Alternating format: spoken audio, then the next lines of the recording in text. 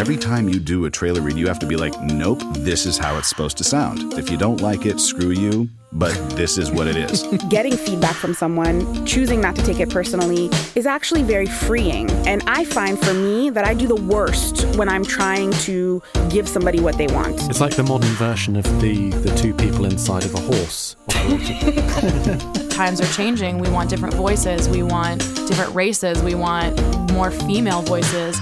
I think it's a beautiful thing. And there is something about the strength in numbers that has been really emboldening. Lying on the floor, flopping around like a fish for 45 minutes. We work in isolation booths. So if we don't want to be isolated, we should leave those booths. Never think, I hope he asks me to be, hope he pitches me to whoever it is. Like, if you think that way, then you're just trying to use people. Blah, blah, blah, blah, blah, blah. Oh my God, that's him. Wow, you got the part. Hired on the spot. She pilots my meat suit. I've only heard really bad things about Jamie. Right. Yeah, that makes sense. That makes sense. You gotta watch the Brits, though. Instead of trying to figure out how to get into it, I just brought a bunch of people together that none of us knew in the industry. Stop wiping expectations on any audition. As soon as you start telling stories and having actors touch people's heads and hearts with their performances, you're going to have people that are going to want to connect to the people behind those voices. You're going to get a lot more no's than you get yeses. And that's true for me today. Hello, everyone. Welcome to the podcast. It's been a little while since our last episode, and that's by design, actually. We want to have enough time to pass so that we can talk about what we've been up to in the intervening period, how the voiceover industry is changing and adapting to COVID, and how it changes just naturally anyway over time. Today, primarily we're talking about home studios, and we also cover a little bit about our upcoming conference. Karen and myself are putting on the Vocation Conference, now labelled eVocation because we're online rather than in person for obvious reasons. This is a conference devoted to the business of voiceover, everything to do with running and operating and growing your business as a voice actor. All kinds of classes and panels and networking opportunities, and that's taking place next month. So there are a few tickets left if you want to join us. Just go to vocationconference.com for those. I'm going to stop waffling on and get straight to the action. Not much to tell you in terms of prep. It's all fairly self-explanatory. I want to thank our guests today, Maria, Rob, Joey, Karen, and it's a good time. So hopefully you learn a bit, have fun joining our conversation, and I'll see you soon. The National Zoo. Because sometimes you just need to stroke a llama. Instagram.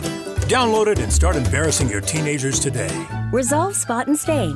Because the dog's gonna drag his butt on the carpet. He just is. Engage the droid army with this LEGO Star Wars Republic fighter tank. Hi, it's J. Michael Collins, and these are just a few examples of the first-class demos my team and I are producing. If you'd like to have something similar, visit jmcvoiceover.com and click on the Demo Production tab to find out more. The voiceover business is more than just acting. It's a business. Voice actors are auditioning, negotiating, engineering, branding, connecting to sessions from home, and doing thousands of things every day to put them in the best position to succeed. So how do you learn about the business of the voiceover business? That part is easy. The Vocation Conference online. eVocation, September 11th through the 13th. Join experts in the voiceover industry for classes, talks, panels, and forums on the business of the business. For more information and tickets, visit vocationconference.com. We are recording sort of middle of August 2020 right now, and we're a few months into this horrendous pandemic. So it's a good time to sort of check in to see what you guys are up to and how you are doing with work, with life. So Karen, how are you doing? Well, I moved across the country. Yay. From New York to Southern California, and I brought my family here. My mother-in-law moved here. We moved a mile away from my parents, and it has been great. It's been great.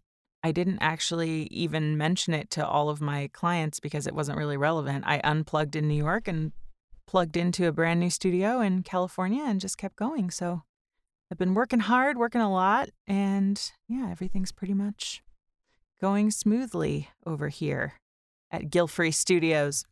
You're living by East Coast time, pretty much, I'm right? living by East Coast time, yeah. My sessions start at 6 a.m. and I go until usually about 3 p.m. here, which is 9 a.m. to 6 p.m.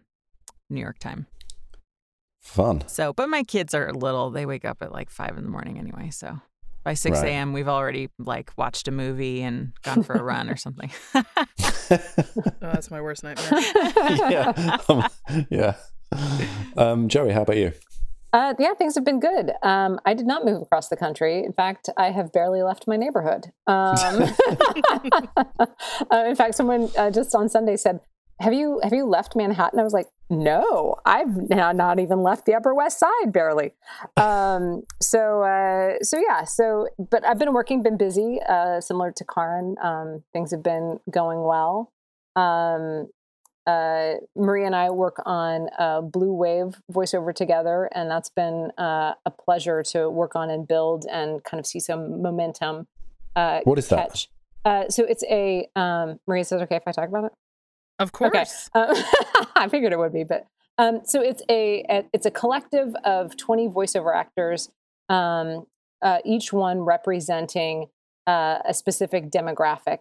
And we kind of pooled our resources together to market ourselves together to voice specifically for Democrat and progressive candidates and issues in the 2020 election. So we have collectively called ourselves Blue Wave Voiceover. Love it. Yeah, and it's been really like great to work on it, to build it, to kind of feel like inside baseball with how the political advertising scene works, and what get a little peek behind the curtain every once in a while, and then also just to see the rewards of searching out prospects and seeing them hire your friends. Not necessarily you, but hire your friends is really, really great. So that's been a delight to focus on during this pandemic, for me at least. So yeah, that's kind of what. And in my off time, I've been knitting like crazy and walking around in Central Park a lot. That's pretty much what I do every day. It's quiet now, right? As well, because there's fewer people around in Central Park, right? No, I would say there's a lot of people because in the Upper West Side, people live here, right? Whereas like if you go to Midtown or Chelsea or where people worked, like the business district, there is nobody there. But people live up here. And so the park is actually pretty full pretty much every day that I go, but not unsafely full. Like everyone's very masked and, moving and, spaced out and stuff. So that's a little highlight of my day, is walking around Central Park. Lovely. It's not a bad thing to do. Yeah. Your lunch break. Yeah. Maria, what about you? I bought a hot tub. Oh, that's great. Good choice. I took all of the refunds I got from trips that I was supposed to take this year. I had a couple booked for pleasure, a couple booked for business, and I took all of the kind of airfare hotel refunds and I bought a hot tub. Yes. Wow. It's delightful. Smart. What a girl. It's not an 8-seater. You're not invited. It only fits 3 people. Hard to socially distance in a hot tub. Yeah, I think I love entertaining and I love having friends and family over, and I've wanted to get a hot tub or a pool or something for our house. So initially when I was shopping, I was like, yeah, I want 6 to 8 seats, and those were all like sold out because like every parent and family across America that couldn't take trips or whatever has purchased all of the above ground pools, inflatable pools, hot tubs, like anything. So this was like the last display model that was like available until like another truck came in September. So I bought a hot tub. I've been making my way through various recipes and doing lots of quarantine baking. I've made 2 types of jam. That was very exciting. I have no hobbies. I have no hobbies at all. And all of my actual hobbies involve groups of people and live events. So I can't go to theater, I can't go to comedy, I can't go to music, I can't go out to dinner, I can't have people at my house.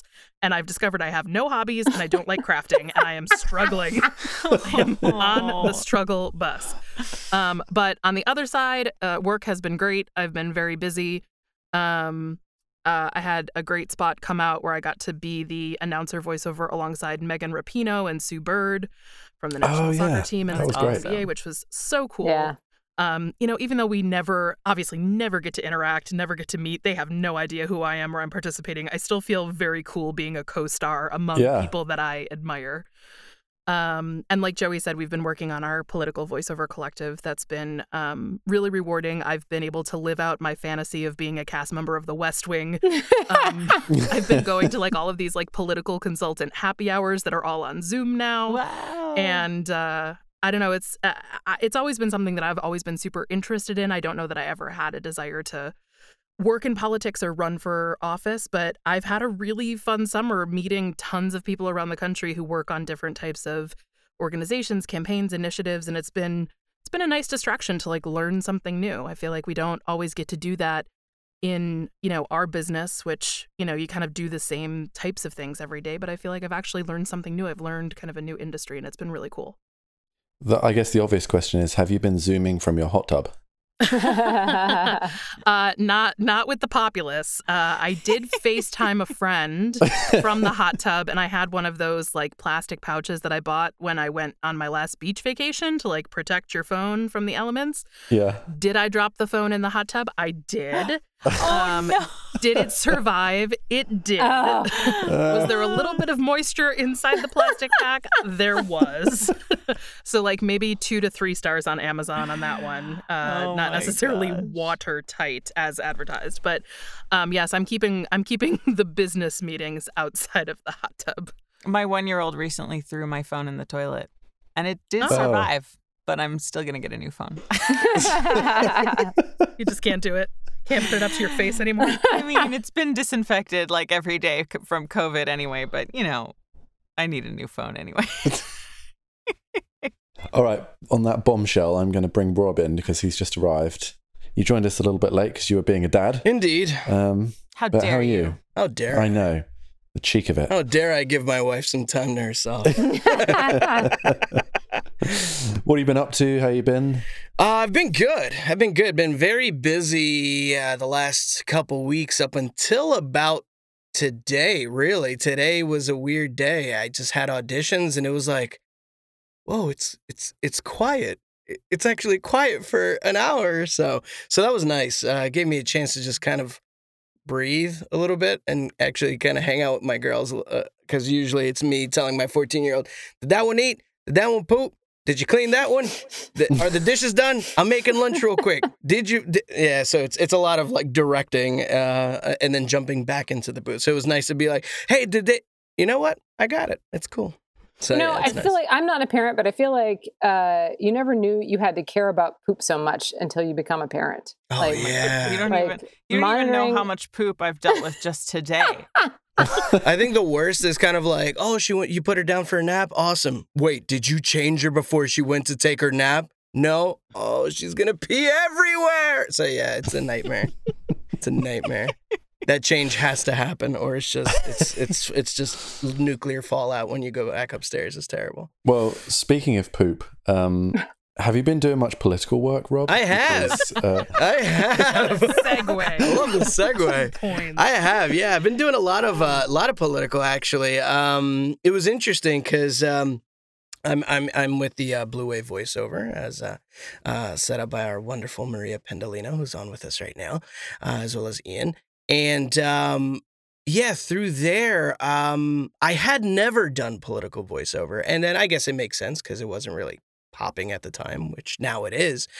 And then when it hit, it really hit, and that was a ball that just like once it started rolling, it was just downhill. And I had a lot of bookings, a lot of back to back, and what helped too, which is lucky for me, a lot of times it was like, hey, we got these 3 spots we need you to do. Oh, yeah, you speak Spanish. You know what? Let's just make it 6 spots. It's like, oh, yeah, all right. So I've been getting a lot of doubling up, a lot of double up work because of the Latin language, which is really nice. If you took political work out of the equation, because obviously this is an election year, how has the industry been right now? Because obviously COVID has thrown everyone for a bit of a loop. Has that made up for a drop in other areas, or is just that in addition to the regular amount of work that you would have been getting this time of year? I think everything's kind of going back to normal as far as, I think people have realized that, okay, we're in this for the long haul. We have to just keep doing what we were doing before this lockdown. And so for me, it's like it's been a pretty typical July and August. with the amount of commercial work that I've done and explainer videos and everything that's not politicals. I think things are pretty back to normal. What about you guys? Yeah, I would agree.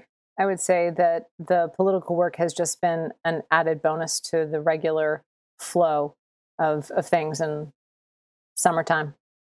Yeah, it was definitely an addition to for me. Overall, I've been very fortunate where my business has kind of been ramping up, kind of year over year.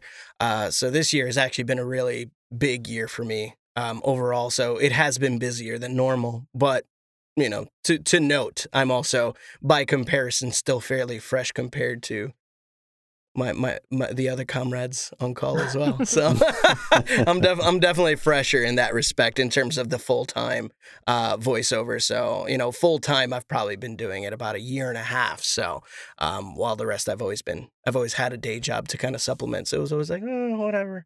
So I didn't really start hustling until about a year and a half ago, really.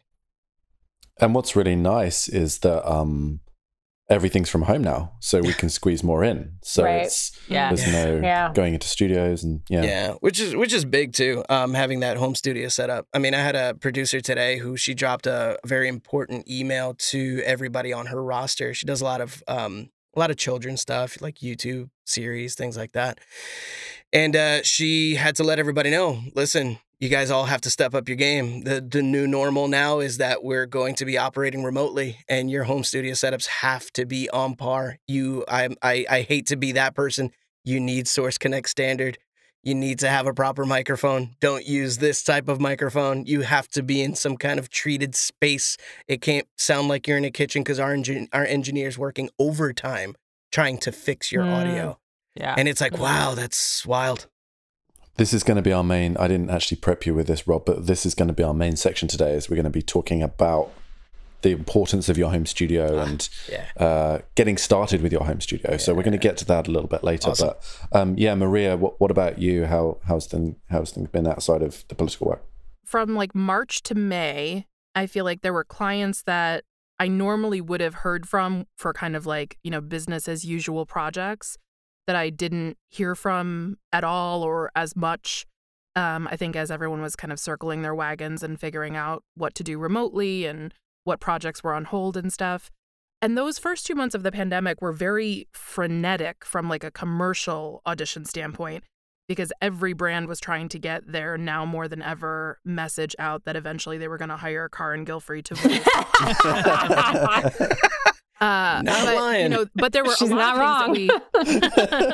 There were a lot of things that we auditioned for in those 2 months that never made it to air. They were sending out auditions, and auditions were due on Friday night and Saturday night, and there were auditions due on Sunday, and session might happen on Saturday and Sunday, which was not traditional for the commercial world. I feel like it's leveled off. My business has, grown year over year, which is always really exciting to see. When I look at new client acquisition and I look at things like politicals, which obviously ramped up this year, I haven't seen a huge drop, though, in my other genres. So, political is the cherry on the top, kind of similar to what Rob was saying. It's great to have it, but it doesn't necessarily replace anything else. I still have seen growth in other areas.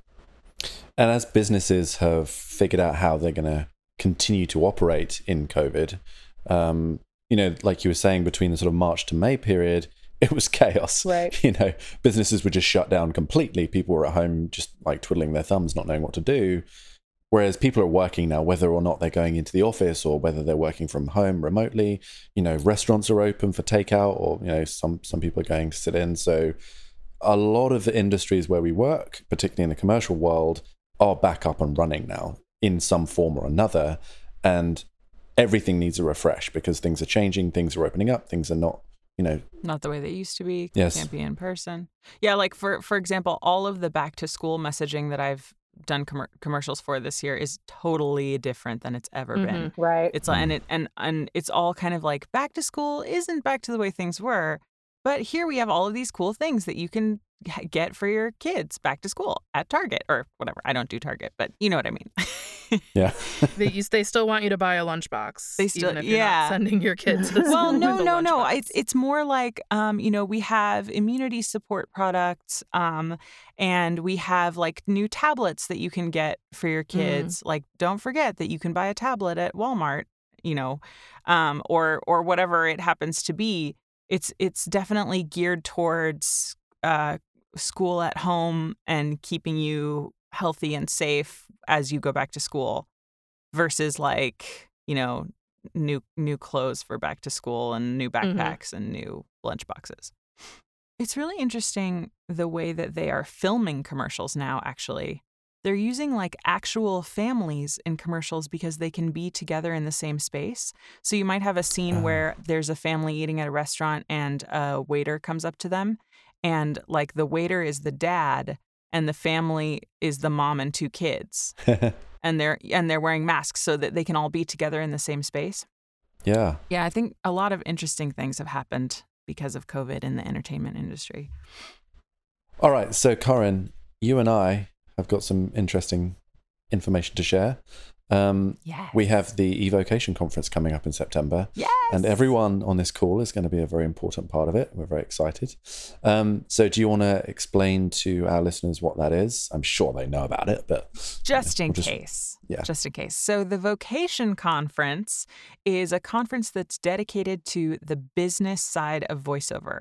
Because being a voice actor is way more than just being an actor. You have to, negotiate contracts, and you have to figure out how to audition online, and you have to figure out your home studio, and you have to figure out these remote connectivity things and how to plan for your future retirement and all that stuff. You're a freelance business.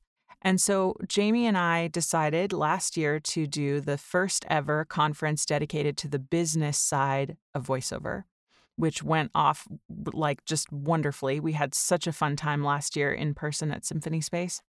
This year, obviously, we can't do it in person, so we're moving it online.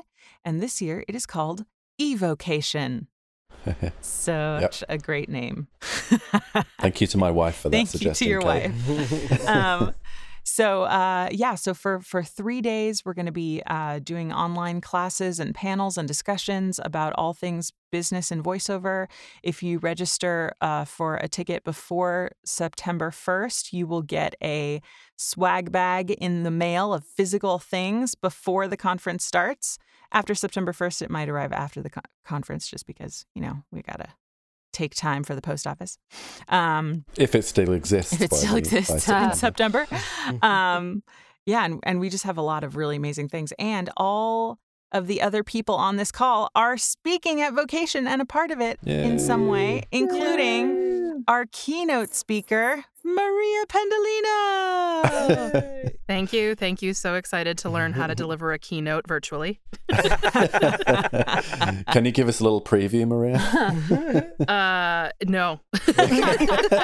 I've been kind of keeping an eye on all of the different forums and seeing if there's themes that are emerging and the questions that people are asking, and looking for that that golden key theme that I can write my speech around. But I promise I will make it a rousing call to action. Well, I have to say, last year you were absolutely a rock star at our conference. I've said this before, but I was teaching my class while you were teaching your class, and I came in right at the end, and it was like the Who were playing or something. It was nuts. Like the crowd were going crazy. I was like, what the hell happened? Are you going to stage dive off at the end? I did feel like a celebrity at Comic-Con at the end of that presentation. Yes. I just didn't have enough time to get everything in, and there was a line of 15 people waiting to ask me follow-up questions, and somebody yelled at someone for cutting in line. I thought really? I was Mark Hamill or something. Oh well, we can't wait. And to be honest, I think in some respects we've made it a little difficult for ourselves because it is the business side of voiceover, which isn't necessarily the sexiest subject. But the way I look at it is that it's like if you went to a music conference, you wouldn't go to a music conference to learn to play guitar. You'd go there to learn how to put your skills into action. And that's how I view our conference. What about you, Joey and Rob? You were there last year and you're coming back this year? Yeah. Last year I was on the Working Pros panel with Maria. And this year I am presenting on something that I kind of touched on that Working Panels Pro. Like I'd mentioned that I track a lot of things in my business. And so I think I'm leaning on this as a title. It's not solidified, but the dollars are in the data is kind of what I'm leaning with. I love it. Thank you. And it's just about like, tracking your business and really getting to know your business inside and out. Like, Rob, something that I wanted to ask you, and we can do this offline, but you posted something on Facebook a couple of weeks ago or a week, 2 ago that just like was the perfect post about someone who tracks things in their business and knows their business really well. When you were like, how many, I've done this many jobs and this many are, in fact, I took a screenshot of that and I want to use that in my presentation. But yeah, so basically it's kind of, coming at the business from that point of view of really getting to know the details and the data of your business and what brings you money and what doesn't and where to spend your time. Love it. Nice. Love it. And Rob, you're on the Working Pros panel, right? Yeah. It's awesome. Flattered, of course. But how could I say no to do that? No, it's great. It's really cool to be able to say that I've, to see both sides of it, as kind of a guest, because I was working the social media stuff. So I was doing a lot of the posts for Vocation. So I was kind of in the background, but also kind of in the crowd at the same time. But it was cool just to be able to hear what everybody's talking about in real time, just because you guys are all busy kind of doing your thing. So it's kind of hard to get, a beat on what everybody's saying at the moment. So it was actually really cool. Everybody seemed amazingly just blown away really at what was being offered, how it was being offered, and how jazzed everybody got post basically every panel and or workshop. I mean, they would leave a workshop and just be like, oh my God, I know exactly what I'm going to do for my business. And that happened almost every single time. They would talk to the pros. They came out, oh my God, I know exactly what we're going to do. We're going to make this happen. Like everybody was so hype after every panel. It was insane. It was like electric. That's funny because every time I saw you, Rob, you were in the green room hanging out. Eating the food and drinking, and that's what I do. True. I'm a cool guy. What can I say? I walk around like I'm a big deal. I'm not. Jamie, tell us about what you're going to be presenting at Vocation.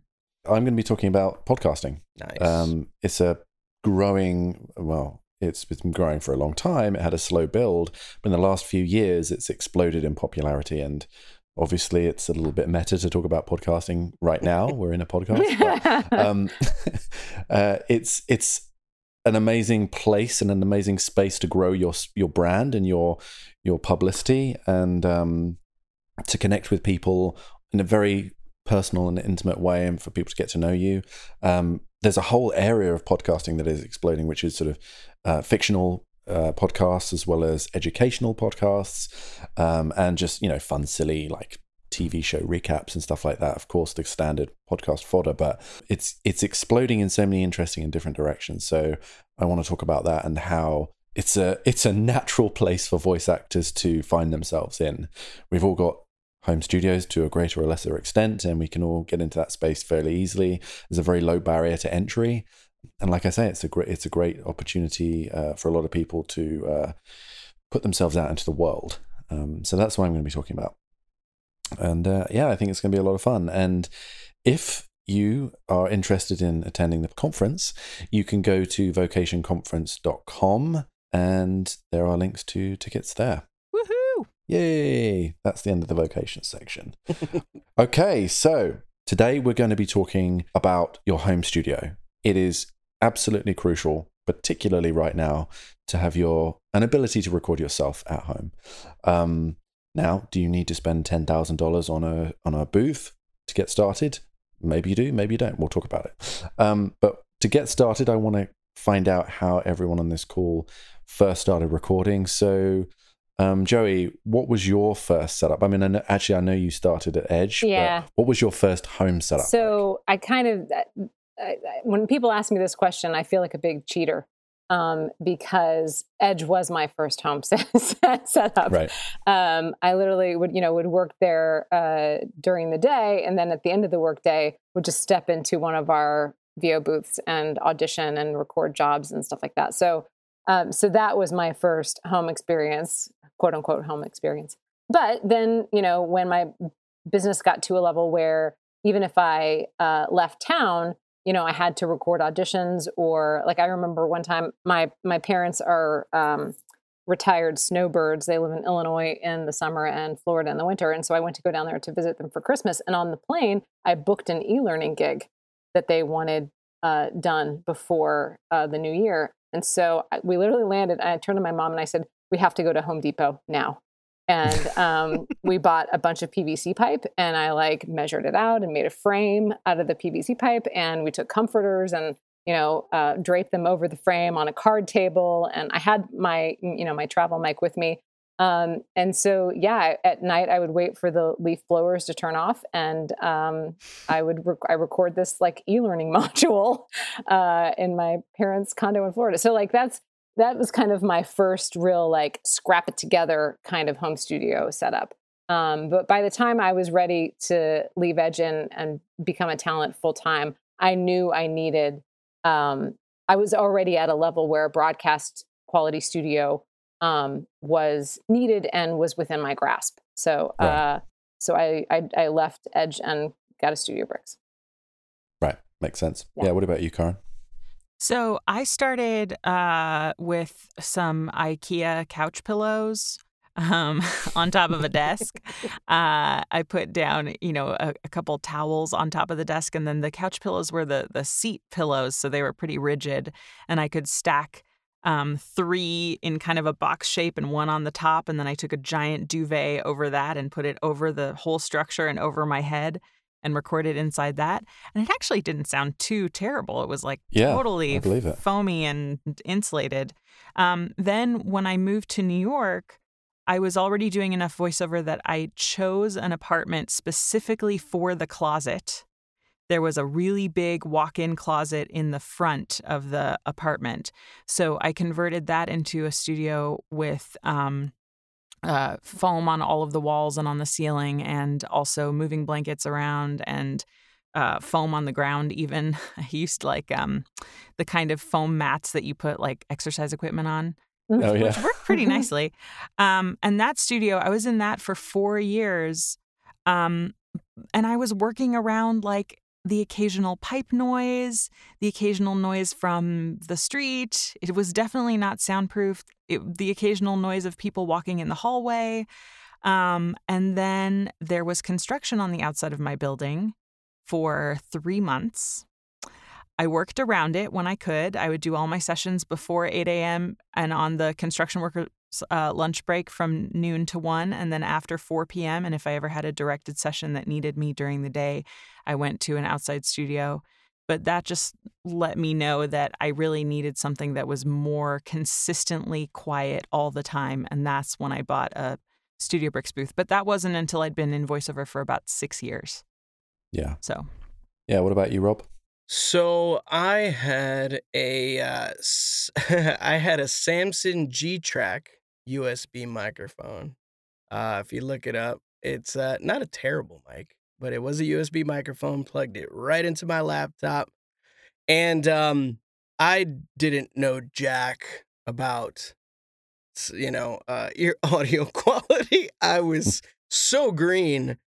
God bless my agents at the time, because that's how I started. I started with an agent. And, it was that kind of thing where they were like, all right, cool, you're with us. We're going to start sending you to stuff. So I was spoiled.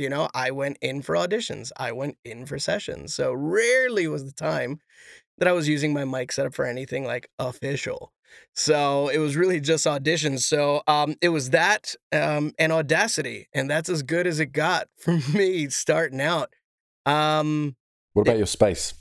It was on my desk in my little alcove in my apartment in the Bronx. It was wide open to the world. It was cavernous. It was terrible, ultimately. I mean, truth be told, it was absolutely trash. Like, if I had that now, I would book nothing. I'm still surprised that I got work just with those auditions, but clearly they heard something. Yeah, so I was very, very lucky. And it wasn't until I moved into my house that I finally said, maybe I shouldn't sound like I'm in a cave. And that's when I went the Joey route and I made myself a PVC booth. Made myself a nice big 5x5, nice and comfy. Had the then at that point I had foam, I had the curtains, I had foam on the floor. I covered everything in fleece. I covered my self in fleece if I could. It was just whatever I could do to get the noise down. And then I was like, wow, this is great. But I'm losing a lot of weight in here, which isn't a bad thing. But I think I might be dying. And with also the amount it's of like heat. a raging fire hazard. Right, yeah, exactly. So I was like, I'm putting my family at risk, so maybe I should rethink this. So yeah, it was around year 5 that I finally had at this point, this is when I was kind of looking at my day job like, yeah, maybe I should quit you because I'm doing a lot of voiceover work right now. And then I broke up with my day job girlfriend. So my day job was gone. I bought myself a booth and I said, I'm going to make this happen. Let's see what happens. And so now I have a proper booth.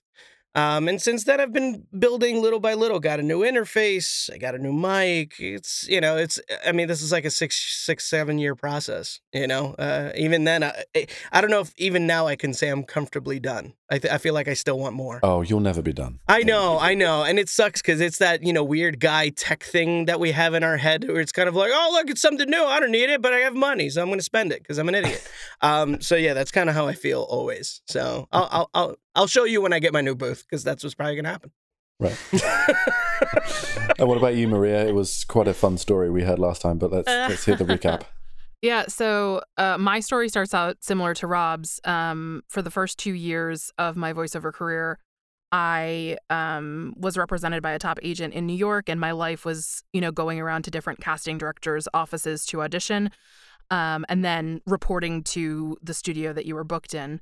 But I was hungry and I wanted to do more. So, I looked into online casting and I looked into making demos for the more industrial stuff like e-learning and telephony and corporate narration.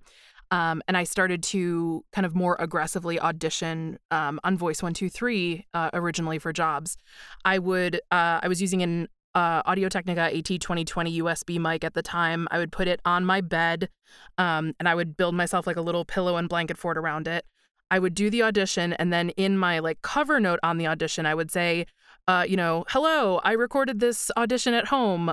If I am booked for this job, I have I have access to a professional studio. A friend of mine had a recording studio that he did kind of music projects out of that was in one of the arts buildings between 8th and 9th on 43rd. And I would, if I booked a job, I would send him a note and he would let me book like a half an hour of studio time. So I would pack up, all of my stuff and I would record in his space. And, necessity is the mother of invention. And one day I got an email from a client from an audition that I had done on Voice 123 and they were like, we need you to do this job now. And I didn't have enough time to get from my apartment to his space. I didn't know if it was available, whatever. And I just literally looked at my tiny, tiny square closet in Queens and I was like, today's the day. And I ripped all of the clothes out. I thumbtacked blankets around the edges. I jammed a music stand in there. I stole the toilet rug, the rug that goes around the toilet from my bathroom, and I put that over the hardwood floor. And from then on out, I was recording at home. Nice. I eventually upgraded to Sassy egg foam mattress pads from Bed Bath & Beyond, $14.99 a piece. Just coated that.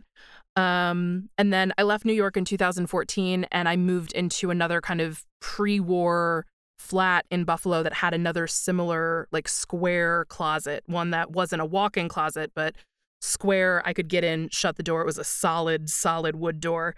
So I just covered that thing in foam and blankets and stuff and worked in there. And then when I bought my house in 2017, on the television show House Hunters on HGTV. Yes, that was one of the plot points, is you were looking for either a closet or a place to put a booth. Yes, that's right. I ended up buying a Studio Bricks. So I was also year 7, I upgraded from janky studio to booth studio. It's funny. Every place I ever looked at in New York, all I cared about was does it have a walk-in closet or a space for a booth? That's all I cared about. I'd move anywhere. It didn't matter as long as it had that feature. I started in the tiniest room because we lived in a tiny, tiny room. My wife and we moved into this room in an apartment, and it was full of all of our stuff. We slept on a futon. It was a great little booth, actually, to be in the room that we lived in. So I just have to boot my wife out. She went for a walk while I did a voiceover and managed to make that work for quite a long time. She went for a lot of walks. Yeah, she did. Not at the time, unfortunately. It was very infrequent walks, sadly.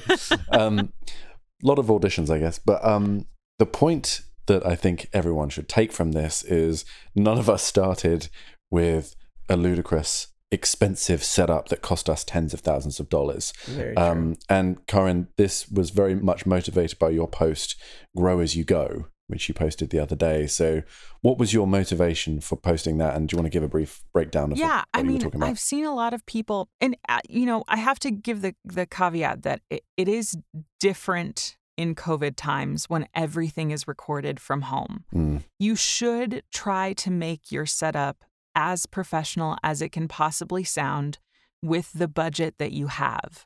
And I will say that there is no substitute for getting a set of professional ears on your sound files. Yeah. I mean, even if it's someone who's like doing very well in voiceover, who you don't have the money to spend, to get a super pro to evaluate, but at least you have a friend who's doing very well in voiceover, who knows what professional audio files should sound like, who can listen and at least give you a little bit of feedback in that regard. But ideally, you would contact, a professional audio engineer, someone who works in voiceover, who can just listen to your home studio sound and give you some tips on what you should do.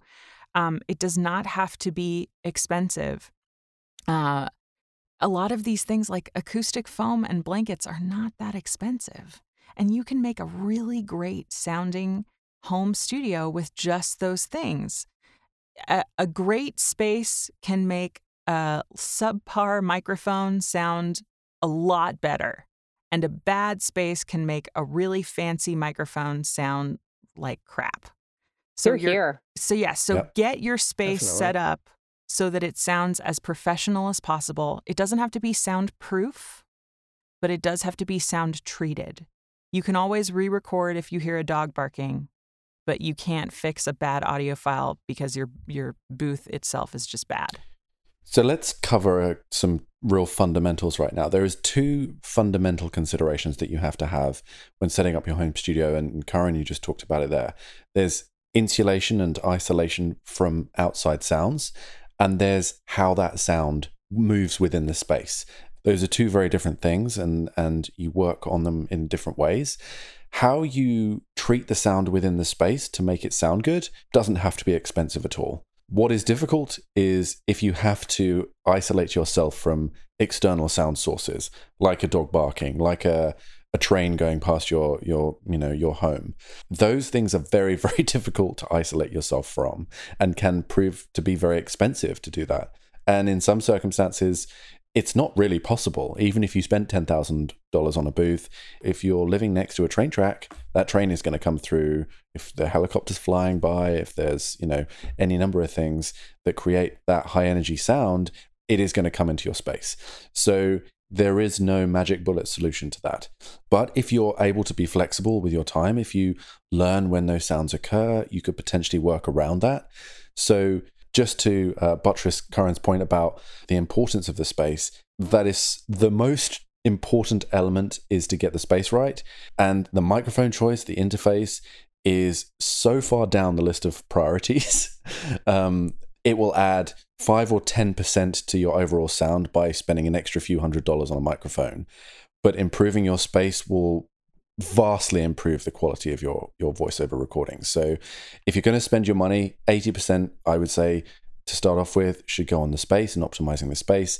And then the remainder, you can buy what you can afford of the best quality. So we mentioned booths and the expensive options. Now, this has come up recently. I've seen that people have spent a lot of money on booths before they even really knew that they needed them. Maybe they're not booking a ton of work yet. When is the right time to dump a ton of money into your voiceover career? So for me, I needed consistent silence because I was booking jobs that required a directed live session several times a day. Or I guess I should say several times a week would be the right, because sometimes it's several times a day, sometimes it's several times a week. But I needed consistent silence. I had one little baby and another baby on the way when we bought our booth, and I just needed something so that I could block out the sounds of their crazy babyness and Elmo and Dora. So that was my, and also, like I mentioned before, I was in a closet that had pipe noise and people walking through the halls. I can't really tell a very high level client recording me for a national TV commercial, oh, hold on one second, I think the people in the apartment next to me just flushed the toilet. We need to just hold for a second. Hold. Oh, they're going to the bathroom again. Oh, now they're taking a shower. Hold. Right? Like, I can't do that. I needed consistent silence because I was booking work at that level. So that's when I dumped a bunch of money into a booth. Yeah. Yeah, my story's like the same. As soon as you no longer have control over the scheduling of your sessions, that's when you need a booth. When you are booking the kind of work where you are being asked to hold 3 to 4 hours for a session because you're going to have an advertising agency, an engineer, and they're going to be mixing live to picture with you on the line and be sending for client approvals and all of that. And you kind of are, on for, 3 to 4 hours during prime daytime hours, and you don't have the control of scheduling the way you do perhaps with, industrial projects or things that you're booking through online casting. In the first couple years of my career, I never had a directed session that wasn't in a studio that I reported to. Any of the work that I booked on my own, whether it was like a phone system, an explainer video, e-learning, it was just like, here's the script, here's the budget, we need it in 2 days, 5 days, a week, whatever it was. And then it was up to me to schedule whenever I was recording. As soon as you get to the point in your career where you have, you've upped your representation level, you're being sent auditions for major projects that involve that live directed session, whether it's on Zoom or Source Connect or whatever the connection option is, but you no longer have the power to choose the time that the session happens. That is a great indicator that you need something that is more consistent, like a booth. Yeah. In fact, when I was first starting out on the pay-to-plays on Voice 123 and stuff, if a job said it needed phone patch or connectivity, I wouldn't audition for it. Because I felt like I wasn't ready for that yet, and it wasn't until outside of my own business, I was booking jobs like that either through studios or other things where I kind of saw how that went down, how a phone patch worked, and then I thought, oh, okay, yeah, I can do this now, and so then I would start auditioning for those kinds of jobs as well. So I too, it was hardly a directed session when I was first starting out. And then just, bit by bit, slowly but surely, more came into the picture. And then, and thankfully I worked at a voiceover studio and had flexibility so that I could, step away from my desk. If a client said, hey, we need a job, can we hold you from 2 to 4? And then I would, check a schedule and see if that was available. And that was kind of also a clue of like, not only I need my own booth, but I think I'm ready to step away from that day job. So it was kind of an indicator of both things for me as well. Yeah. What about you, Rob? Little different. I didn't buy it because I actually needed it. Interestingly enough, I could have still rocked the PVC booth quite well. Because I didn't do a lot from home, actually. I was going into the studio almost 4, maybe 5 times a week to record stuff. I do a lot of audio descriptions pretty regularly. JP Morgan is one of my bigger clients that I do a lot of audio descriptions for. So I'm usually getting booked by them anywhere between 3 to 5 times a week. So I was always in the city. So if I had to record, I had many a studio at my disposal that I didn't have to be my own. But I was doing very well. I was still doing my day job. So I had a massive surplus where spending $5 on a booth I didn't feel that.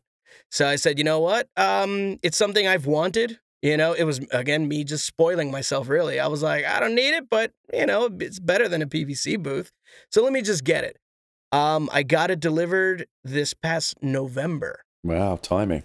Yeah. So it's really weird because every time I've upgraded something in my booth, my business has changed to some capacity.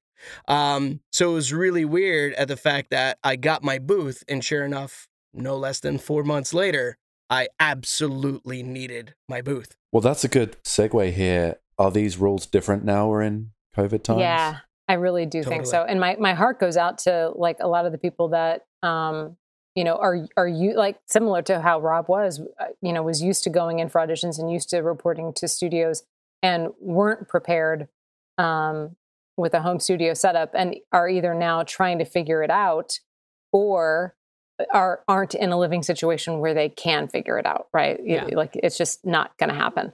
And so yeah, I think COVID really threw those people a curveball on this for sure. And those of us that had home studio setups already going, I think are really thankful we did. Mm-hmm. Yeah, I mean, some genres have always been work from home, the more corporate narration, explainers, all those kind of things. But yeah, if you want to do commercials, I've done a ton more video games recently, and even the high profile stuff is now recording from home, which never would have happened in the past. They're so particular about their recording. It's funny you bring that up, Jamie, because I only ever did one video game when things were at normal. And since this has happened literally 2 weeks ago, I did 4 video games back to back in a week. Yeah. I mean, the great thing is now you're not geographically limited with certain genres. Yeah. Video games in particular. I want to say, too, it's important not to overstate your capabilities. Yes. That's a big one. Because I see a lot of people who are used to going to in-person auditions and they're just buying Source Connect.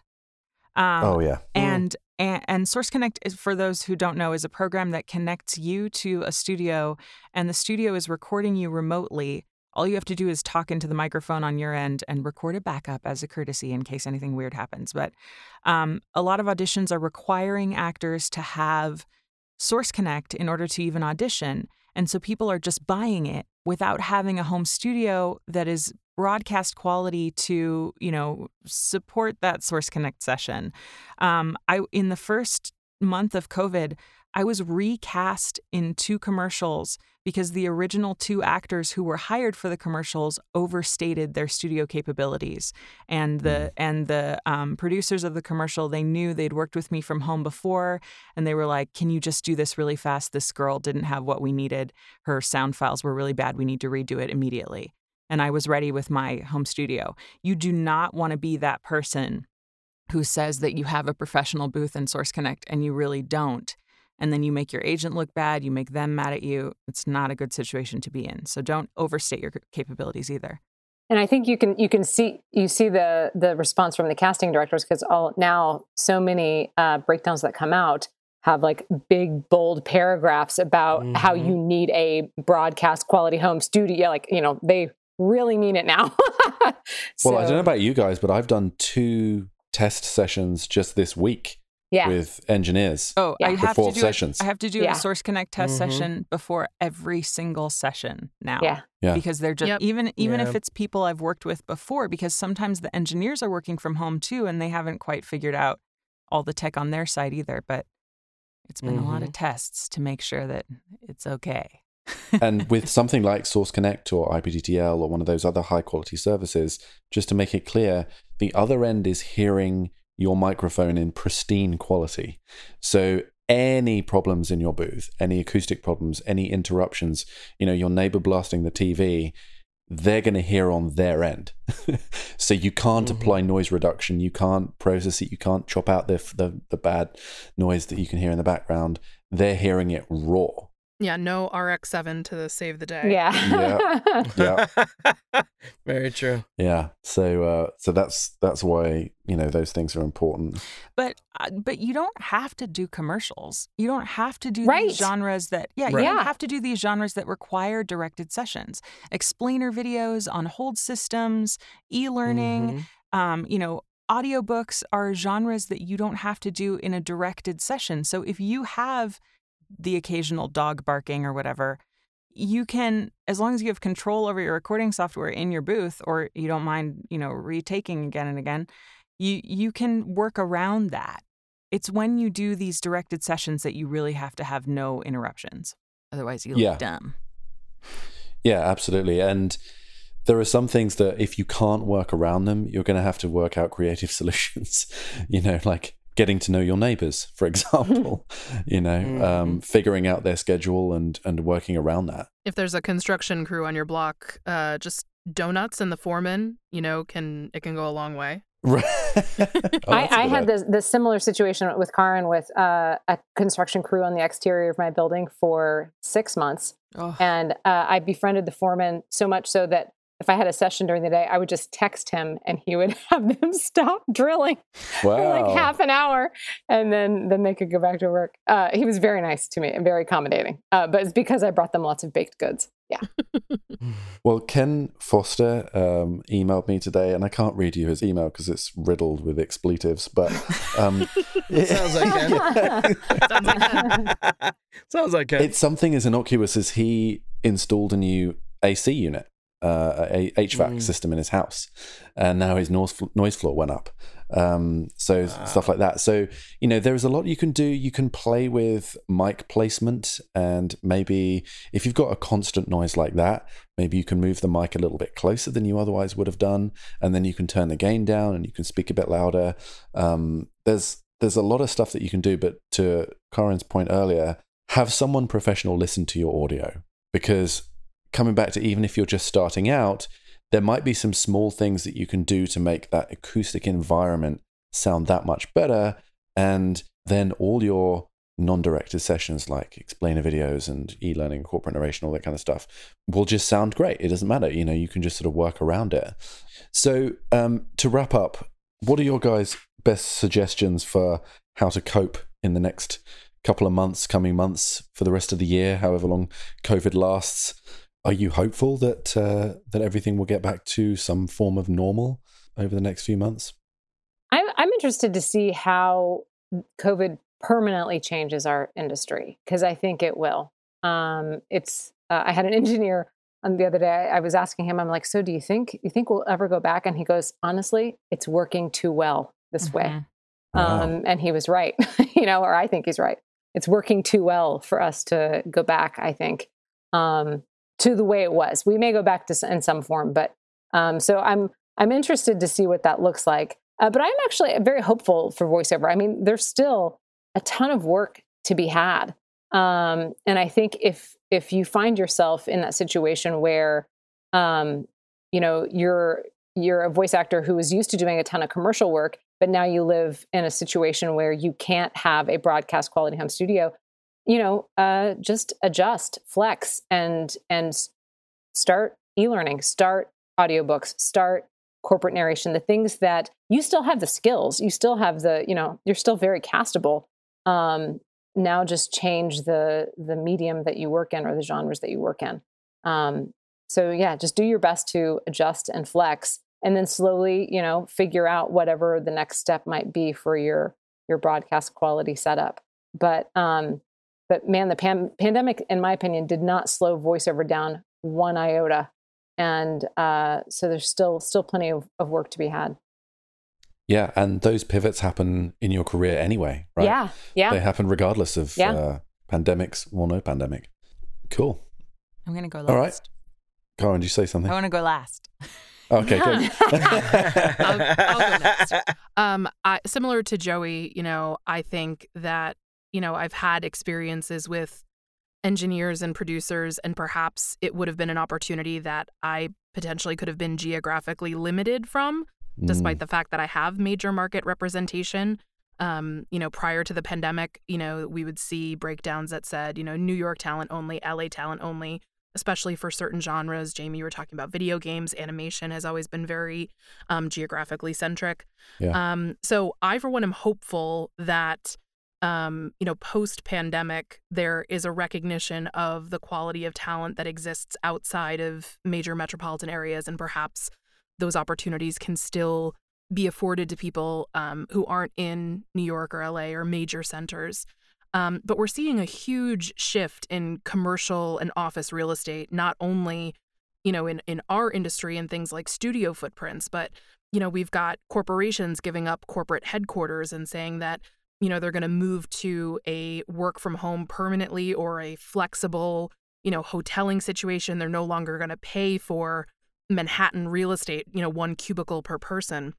So, I think there's a huge opportunity for some of the people that we work with, like studios, to not have to pay rent and overhead on, the number of studios and booths that they've had to maintain, and perhaps move to something that is more conducive for just what the engineers need to be able to do their work. Because we still need the engineers 100%. Their jobs have not changed, but they don't necessarily physically need a booth for every voice actor that they're going to work with that day to be, real estate in New York City or in Los Angeles. So I think as that changes, as the commercial real estate market changes, I think that will be interesting. But industries across the spectrum are finding out that there is an opportunity to work with people and be geographically agnostic. They no longer have to focus on filling a specific role from only the talent pool that can drive to their office. So I think that's interesting how it's affecting, the entire world, the entire economy, but also, our little microcosm, our little niche of it. But, I think there's more work than ever. There's more advertising than ever, whether that's commercial advertising or business to business advertising. There's more online courses, e-learning, and content for that. There's more interactive systems and smart speakers and all of these things that are voice forward. Everything right now is very voice forward, voice driven, voice activated. And that just means more and more work for us. So, if you are finding yourself with less work right now because you were a studio talent and you're impacted by the amount of work you can do, this is a great time to pick up another genre. You can be grabbing scripts, off of the internet. You can be listening to other people's demos in different genres. You could be making a pivot, making practice. Karin, you were talking in our group, if you don't have the money to record a demo yet and you're not ready for a demo, you could be recording clips. Take the time to record a 15-second script or a 30-second script in a different genre. Listen to yourself, send it to a friend. Now is a great time to be expanding your purview of what your voiceover career could be. I don't want to go down a rabbit hole here, but very quickly, obviously there is this huge opportunity for work right now, but is there a huge influx of new people wanting to get into voiceover because it is an industry that hasn't been so affected? So, is the pool getting bigger, but are the fish increasing too? I think it's both. There's definitely more people than ever trying. The entire acting community was completely upended by COVID-19. Broadway has been shut down for months. It will continue to be shut down, and there are very talented actors who perhaps were day players in our industry. Many of them had commercial representation and voiceover representation, but didn't think of themselves as a voice actor first.